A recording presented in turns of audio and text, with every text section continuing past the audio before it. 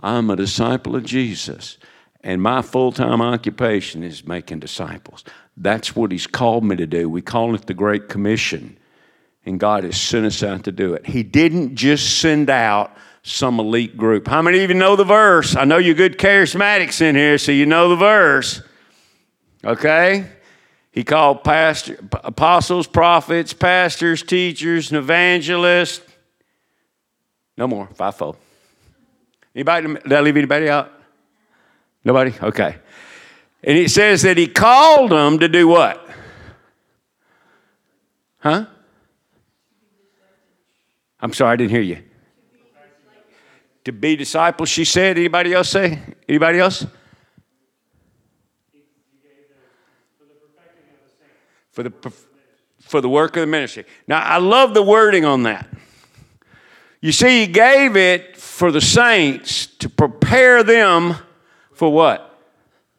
So what we're going to do here is we're just going to take a look here at our verse in Ephesians about apostles, prophets, pastors, and teachers. Where am I at here? I'm trying to look and talk at the same. 4:11. Thank you. I'm looking. I have nothing marked in this Bible. I literally got this out of the box before I came up here, so you know I'm at a severe disadvantage today. And he himself gave some to be apostles. I'm reading. I believe this is the Holgram version. I have no idea what version that is. He gave some to be apostles, some prophets, some evangelists, and some pastors and teachers, equipping the saints for the work of the ministry to build up the body of Christ until we all reach the unity of the faith. Now that reads a little different than my ESV, and it's a little different than what I'm used to, but basically he gave all these apostolic ministries and the teaching. Anyway, he gave the fivefold ministry for the equipping of who?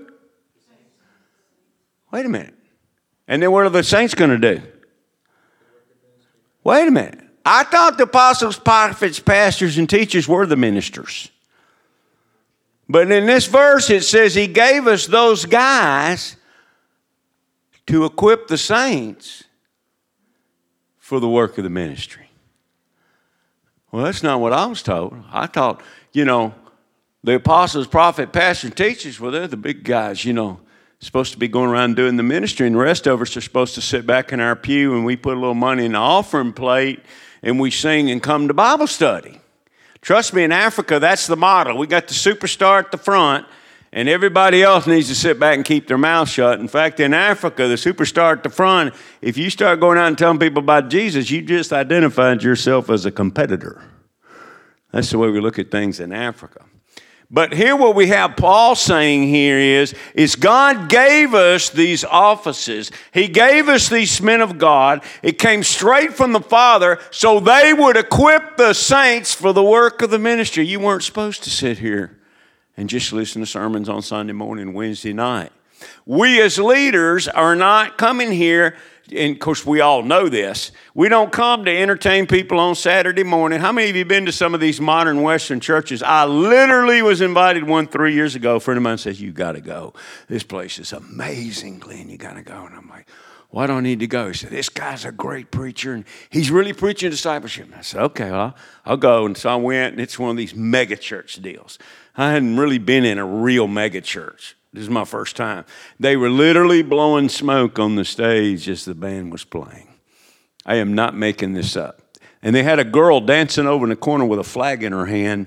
I was told she was interpreting the worship songs. And then another lady was painting as the pastor was preaching. And I'm told it was some kind of interpretive painting thing. And this guy got up and he preached about discipleship, man, and he was telling about giving Jesus everything and surrendering Jesus for everything. And when he got through, and by the way, he looked really cool. He had on skinny jeans, like the young kids wear, the young hip pastors, but he didn't need to be wearing no skinny jeans, He had the whole spiked hair thing. I can't have that, I don't have any hair. But he had the whole spiked hair thing and the really cool shirt, and, he was a very hip guy and everything, and I thought, so this is what I see people talking about all the time. This is the modern megachurch here. I'm actually seeing one of these things for real. And he was preaching fire and brimstone about being a disciple, and then when he got through, he kind of erased it all. He said, well, but it's not a salvation issue or nothing. He says, of course, we're saved by grace, and God hates our works. And I'm going, so you want me to take up my cross and give up everything, but you're telling me it doesn't matter. Okay. Message received. And anyway, I didn't make it all the way to the end. I eased on out the door on that one and everything. But it was a great sermon until he told us that his sermon didn't mean anything and it didn't matter, and God really was going to hate it if you were going to think that sermon was going to make you a better Christian somehow, being a disciple. So I was a little disappointed, but also went away very enlightened. I thought it was a pretty exciting thing to do. But as it was just one of those things that I found there. But the whole idea for leadership and what our responsibility are as leaders, we were talking about being good leaders on the way over here, being good leaders and feeling inadequate sometimes too. But our job as leaders is to equip the saints for the work of the ministry. A lot of times a pastor or a leader, they think they got to do all the ministry, and actually what their real core job is to teach their disciples to do ministry. Did you ever notice what Jesus did? Jesus went out, and what did he do first? Well, he would go around and he got his 12 disciples, and he goes out and he heals the sick, and he casts out demons, and he tells everybody the kingdom's coming, and he tells them to repent, and he has these guys baptize them, and then he goes along and he's preaching his sermon, and of course the Pharisees come up and mess with him. He deals with those bad guys, and so Jesus goes around and he does this thing over and over into all these villages. In fact, in Luke 4, they said, don't go anywhere, Jesus. He was healing everybody and casting out demons. Don't go anywhere, Jesus, stay here. And he says, I got to go because I got to go preach the kingdom of God in other places because this is what I was sent for. And so he went. At that point, the apostles are just kind of walking along behind him going, man, this guy's great. It's unbelievable. Can you believe it? And then all of a sudden, we get to Matthew 10, and he turns around the 12, and he goes, all right, boys, here's what we're going to do. So we turn over to Matthew 10 real quick. You don't have to turn with me. I think everybody here probably knows the verse, but you're welcome to if you want to.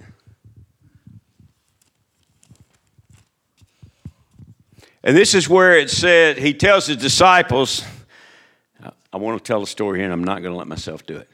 The harvest is abundant, but the workers are few. Therefore, pray to the Lord of the harvest to send out workers into his harvest. Jesus does this. This is a trick.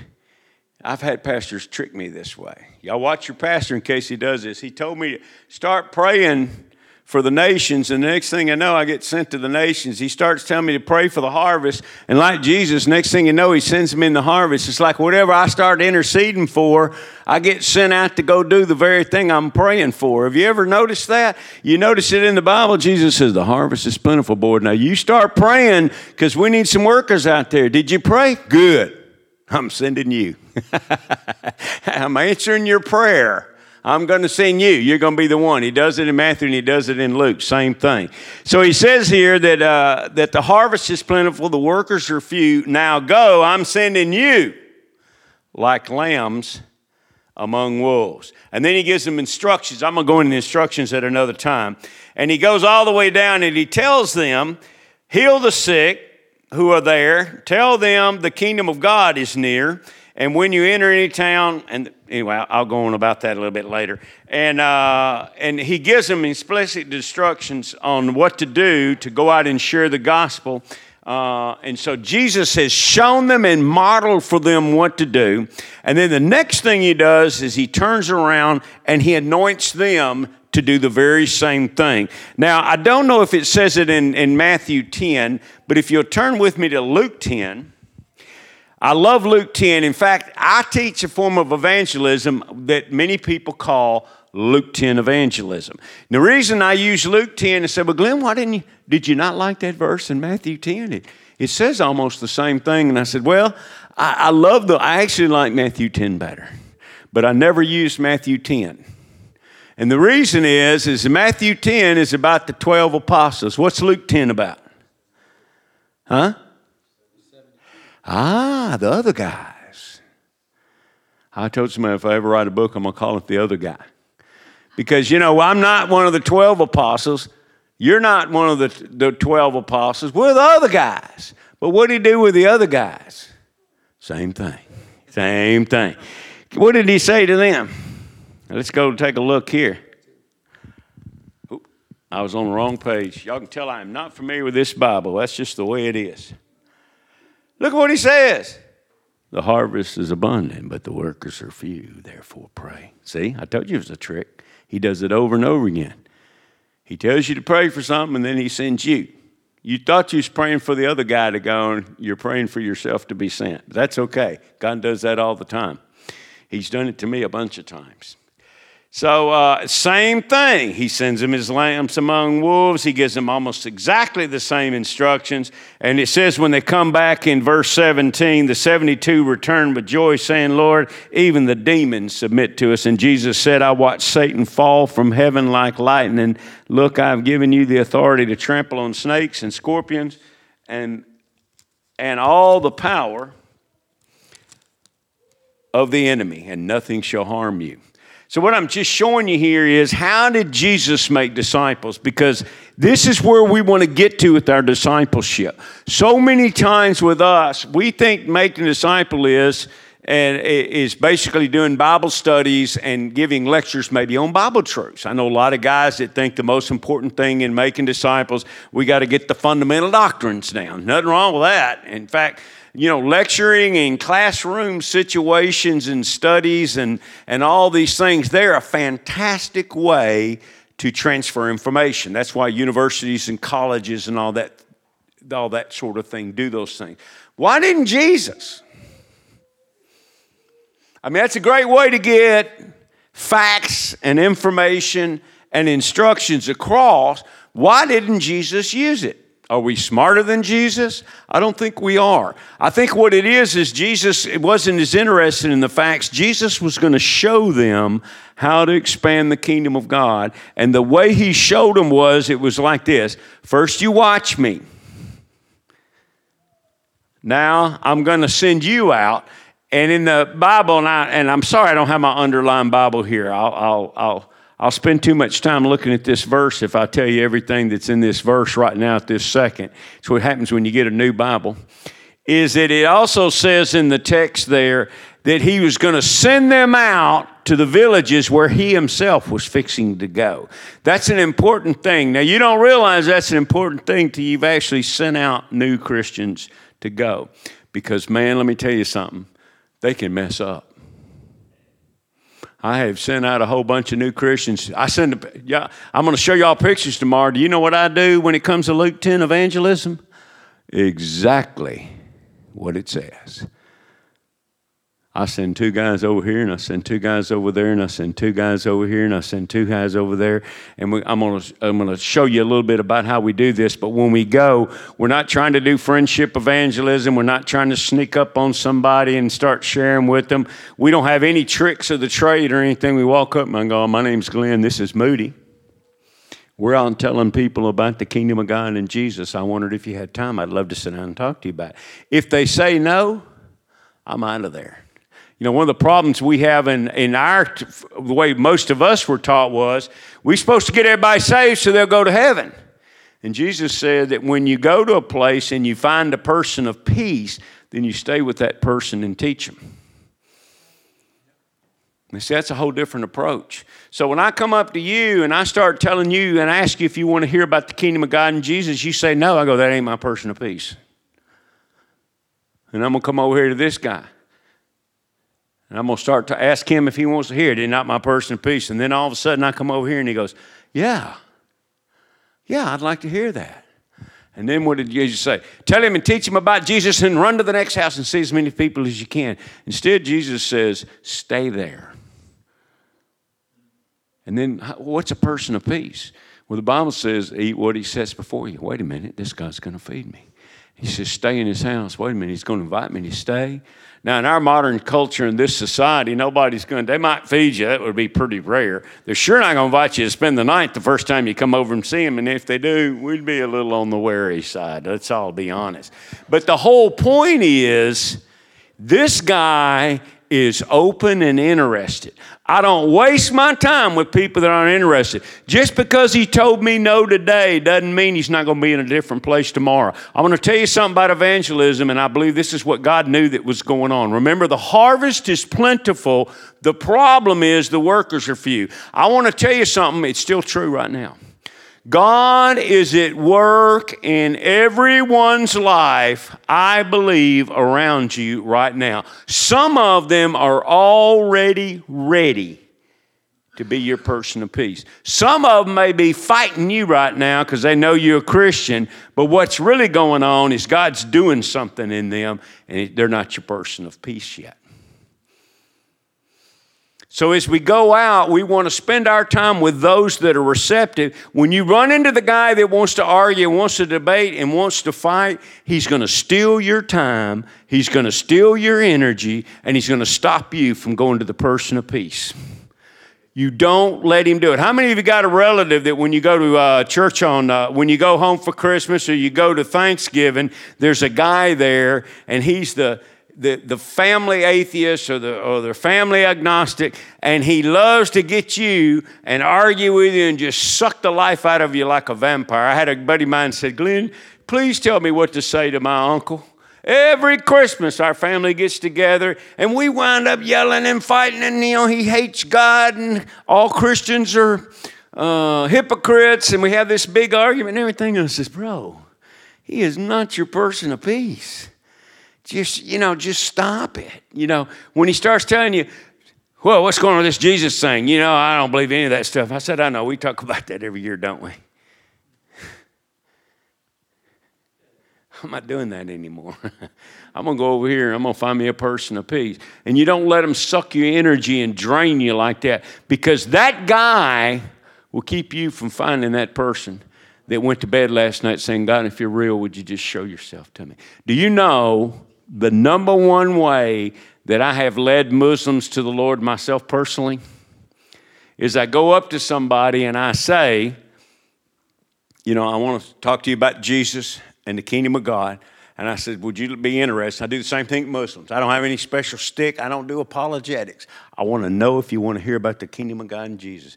And they'll say, yeah. And I go inside. They'll shut the door. And I've had them get between me and the door like they're afraid I'm going to leave. And they said, I've been praying for 8 years that somebody would tell me how to meet Jesus. I had 2 people back to back. First, a young teenage boy. He's 18 years old. I've since baptized him, married him, paid his bride price for him, and dedicated his baby. We have to buy our brides over there. I'll tell you about that tomorrow. Yeah, it's usually a cow and a goat, a little sugar. It's pretty interesting. And so anyway, I'd done all these things with him, but the first time we met him, I walked up to him in the middle of a field while he was hoeing, asked him if we could talk to him about the kingdom of God and Jesus, and he stopped me, looked up, and he said, I'm a Muslim. And I said, okay. I said, would you like to talk about the kingdom of God and Jesus? And he says, I went to a Christian school one time. I said, really? And he said, yeah. And he says, I hated Islam. And he said, when we'd go to the Islamic school, when you walked through the door, you had to line up and they would beat you before class started. So, you knew kind of the lay of the land. So every day you got smacked when you started and then you sat down. And he said, my father abandoned us and he beat my mother and he wouldn't have anything to do with us. And he was a very devout Muslim guy. And he said, I never saw any fruit in Islam. And he said, and I went to a Christian school and they would sing praises to Jesus. And he says, we never sang in Islam.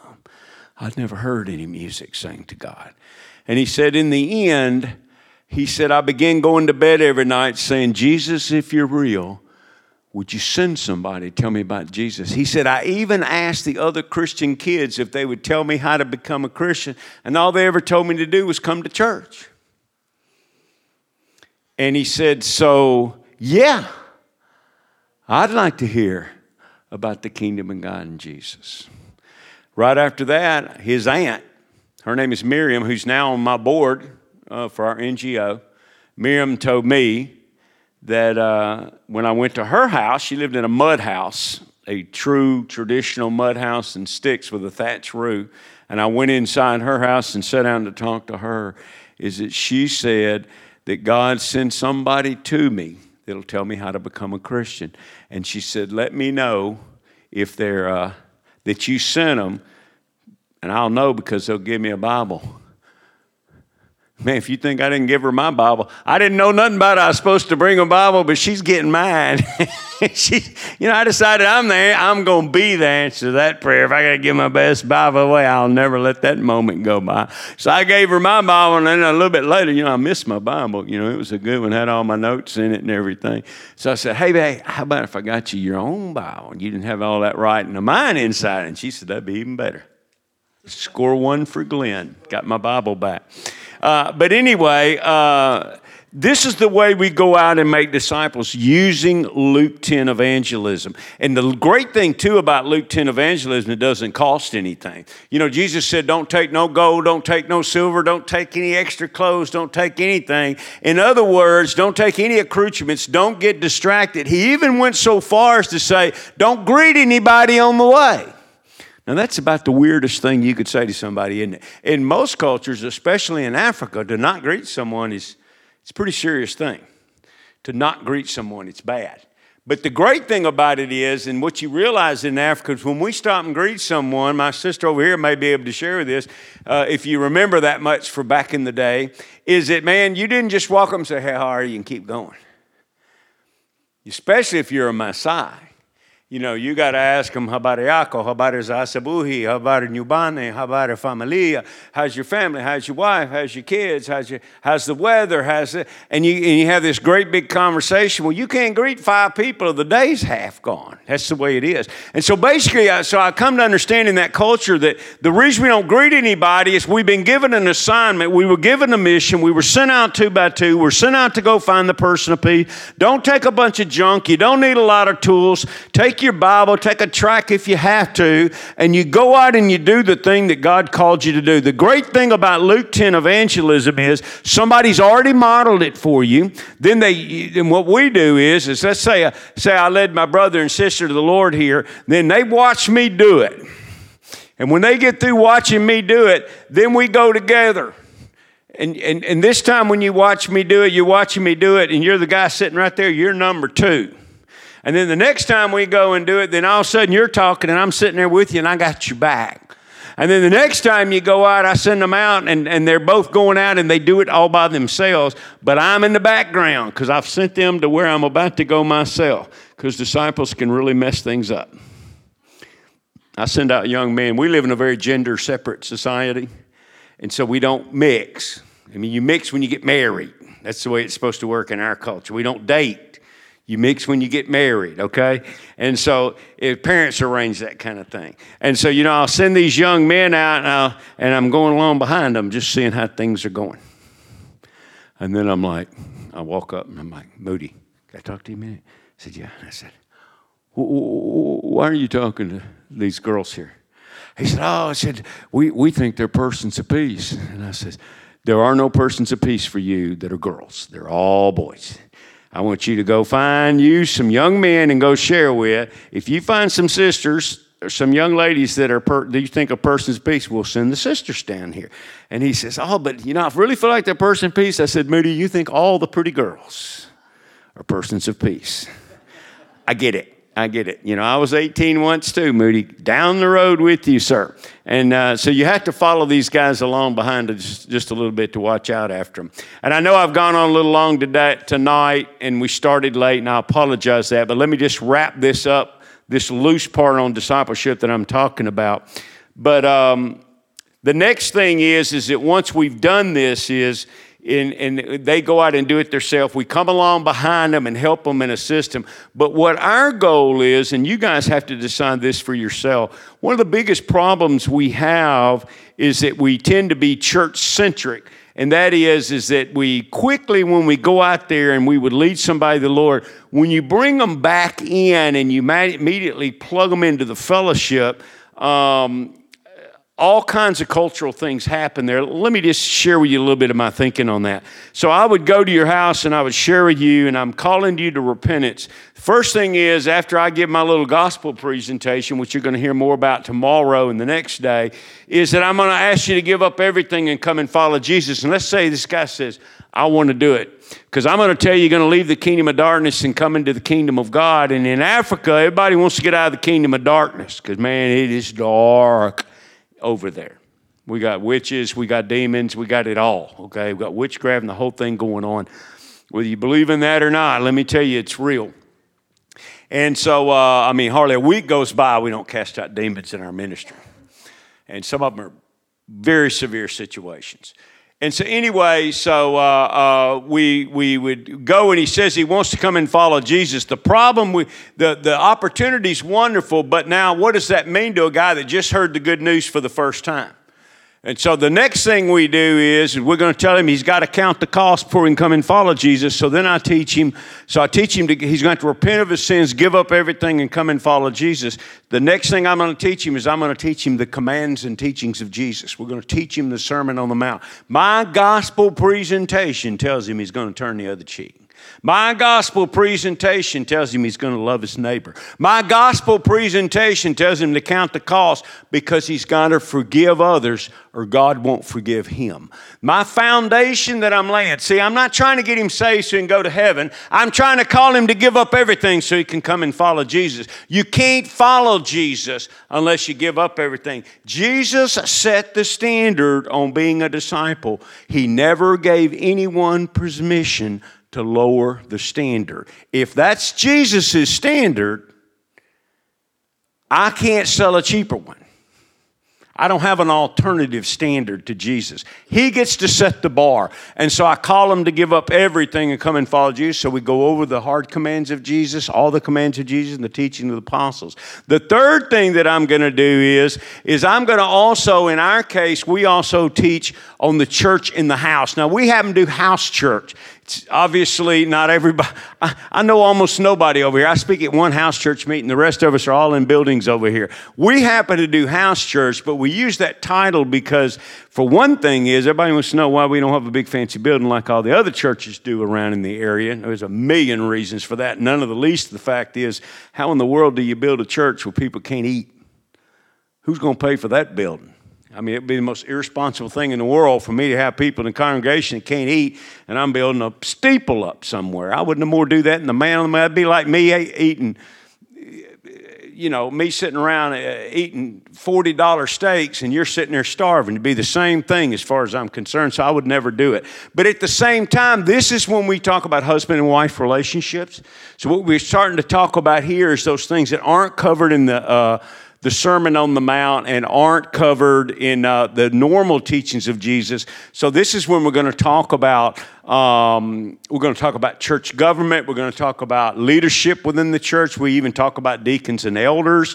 We talk about fasting and prayer. We're going to talk about, we happen to, in our churches over there, we wear head coverings. And I know most of the churches here, some do and some don't, but we do that. And so that's when we cover head coverings for the ladies. We also were going to teach at that time about husband and wife relationships, divorce and remarriage, and those kind of things. And then the last teaching that we have is the one on repentance and baptism, and this can take us a whole week.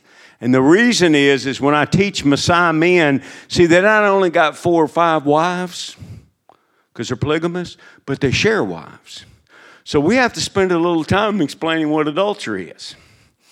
And fornication's perfectly okay. Being faithful to any woman is an option.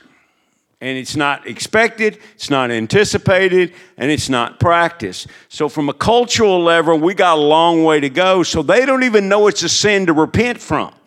So we have to open up God's Word and show it to them. I shared with my brother and sister here today, the women absolutely hate each other because they've been taught to hate each other, because in a polygamous situation, every woman is your competitor.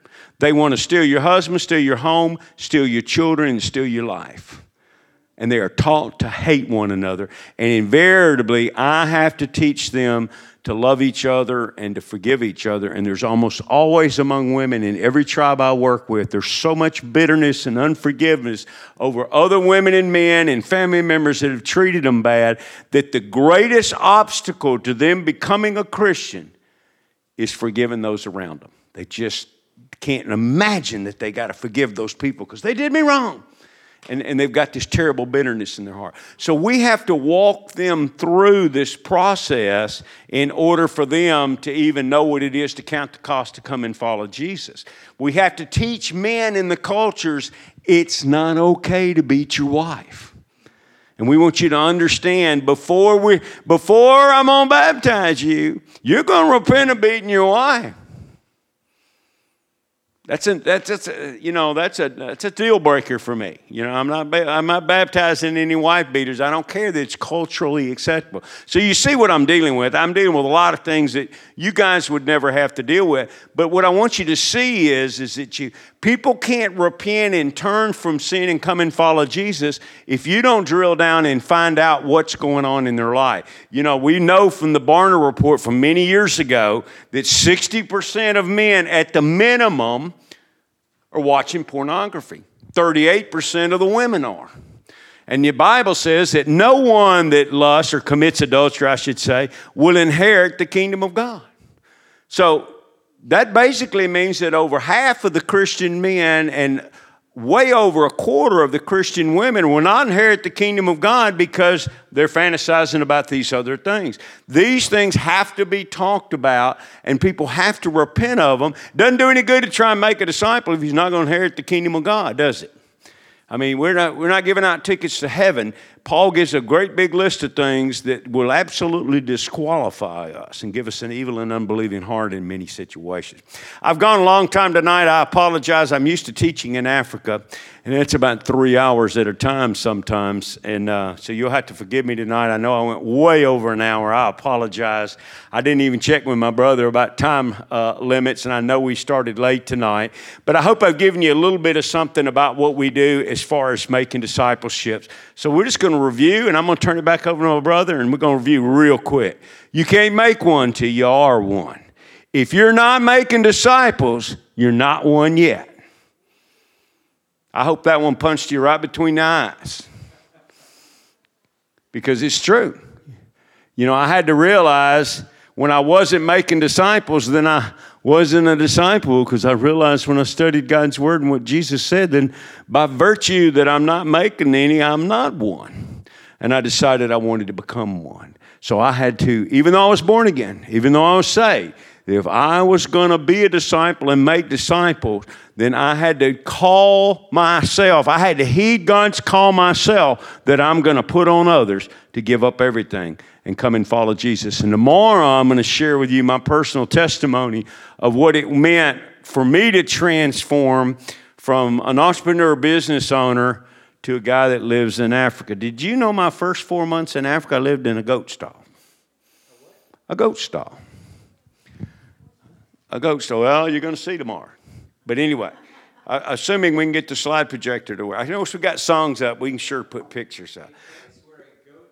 Yeah. What it was is that the actual first 60 days when I got in to get my visa, I stayed in a brother's house. When I went out in the field, I went and stayed with a family, and they actually didn't have a home, so their grandfather had given them a goat stall. And it had two sections of goat stall, and they were divided, by your typical fence that would keep two goats apart. And they had put regular doors on the front on each side. And our floors were cement and cow manure. We make everything out of cement and cow manure, but it looks like cement. And then, our boards don't quite connect because it's for goats, right? So we put cardboard up so the wind don't blow through and the dirt don't come through. And I slept on a single child's bed with a grown man. And then if you don't feel sorry for me, because my host family slept on a double bed, husband and wife and their 4 children, 2 of whom were grown. But I know that sounds weird to you guys. That's just Africa, man. That's just the way we do it. That's how we roll in Africa, man. We just all pile in and go to sleep and happy we got a bed. It's no big deal.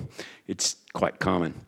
So anyway, I'm going to share with you about that tomorrow. Y'all be sure to, if you can, Come tomorrow. I'm going to tell you my story about how I wound up in Africa. We're going to have the slides. I'm going to show you Masai. I'm going to show you where I live and what we do. Our model is to live poor among the poor to reach the poor. So we live just like the Africans do. And so I'm going to show you how we do that, but I think the most interesting thing for you tomorrow is I'm going to show you how I transition from, not from somebody that's a Mennonite or a Kingdom Christian, but from a evangelical Christian, and began to understand the kingdom of God. How many of you read David Berceau's The Kingdom That Turned the World Upside Down? And some of these books, that's what got me going. And then I'm going to show you how I began and got led to come and go to Africa and be a missionary myself. Trust me, I never, ever, ever thought I would be a missionary. My idea of spending my vacations always involved the beach and margaritas. So when my pastor first suggested that I go on a short-term mission trip and I found out there was going to be no beach or margaritas, I thought it was the worst idea I'd ever heard in my life. And yes, I was a Christian when I said that, by American standards. And so anyway, I'm going to tell you about that journey that led me to be over in Africa. And then the last thing I want to talk to you guys about is, and this will be tomorrow night, is I want to share with you a way to share and articulate the kingdom of God that you may have never heard or had put together quite so concise before. And when I share this with you, you're going to understand how to both share your faith and share about the kingdom of God at the same time. And the reason this is important is that if you're going to call men to come and give up everything and come and follow Jesus, we need to do it like they did in the Bible. In the Bible, they were always persuading people about Jesus and the kingdom. They were never divorced in the Bible.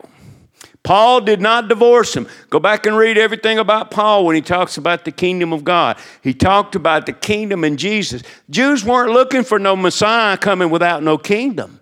The reason the Jews were excited about the Messiah coming because he's bringing the kingdom. If he was going to come without the kingdom, they were like, who cares? Where's the kingdom? It's the answer to everything. Jesus showed up and said, I got it. I got it right here. I'm going to show it to you. You went and Paul, when he got ready to preach, what did he go say? Let me tell you about the kingdom. This Jesus guy brought it. So we divorced the two, and what I'm going to do is I'm going to help you articulate it and bring it all together and make it easier for you to share your faith with others. In fact, the answer to every problem you've probably ever had, such as how can God be good and there be evil in the world? I can answer that. The answer's in the kingdom of God. There's so many questions that you and I struggle with that I'm going to show you the easiest way to answer it once you understand the kingdom of God. How many people here know when the kingdom of God started? I'm going to show you the verse in the Bible that tells you where the kingdom of God started. I bet you didn't know there was a verse like that. I'm going to show it to you. You're going to be surprised. It's a secret. I'm not going to tell you about it until Sunday night. If you want to know where it's at, you got to come Sunday night. I'm going to show you where the kingdom of God started. The Bible says so. All right? Thank y'all for listening. I'm so sorry if I went too long. I should have checked in with my brother before then. I also should have given him the sign. You know, we got a sign when I was up when I was in Franklin, Kentucky, and in Pennsylvania. The pastor would stand in the back and go. I go, I better start closing. Thank y'all for being here, and thank you for being patient with me. I look forward and hope to see you again tomorrow and share a little bit more with you about our ministry and who I am and how I got there. How does somebody go from Memphis, Tennessee to Tanzania in a goat stall? Well, I've been there, done that, so I'm going to tell you about it tomorrow, okay? God bless you all. Brother, I'm going to turn it back over to you. You got it. It's done. Let's pray. If y'all don't mind, I'm going to pray for you in Swahili. Is that okay? Let's just pray the Lord's Prayer.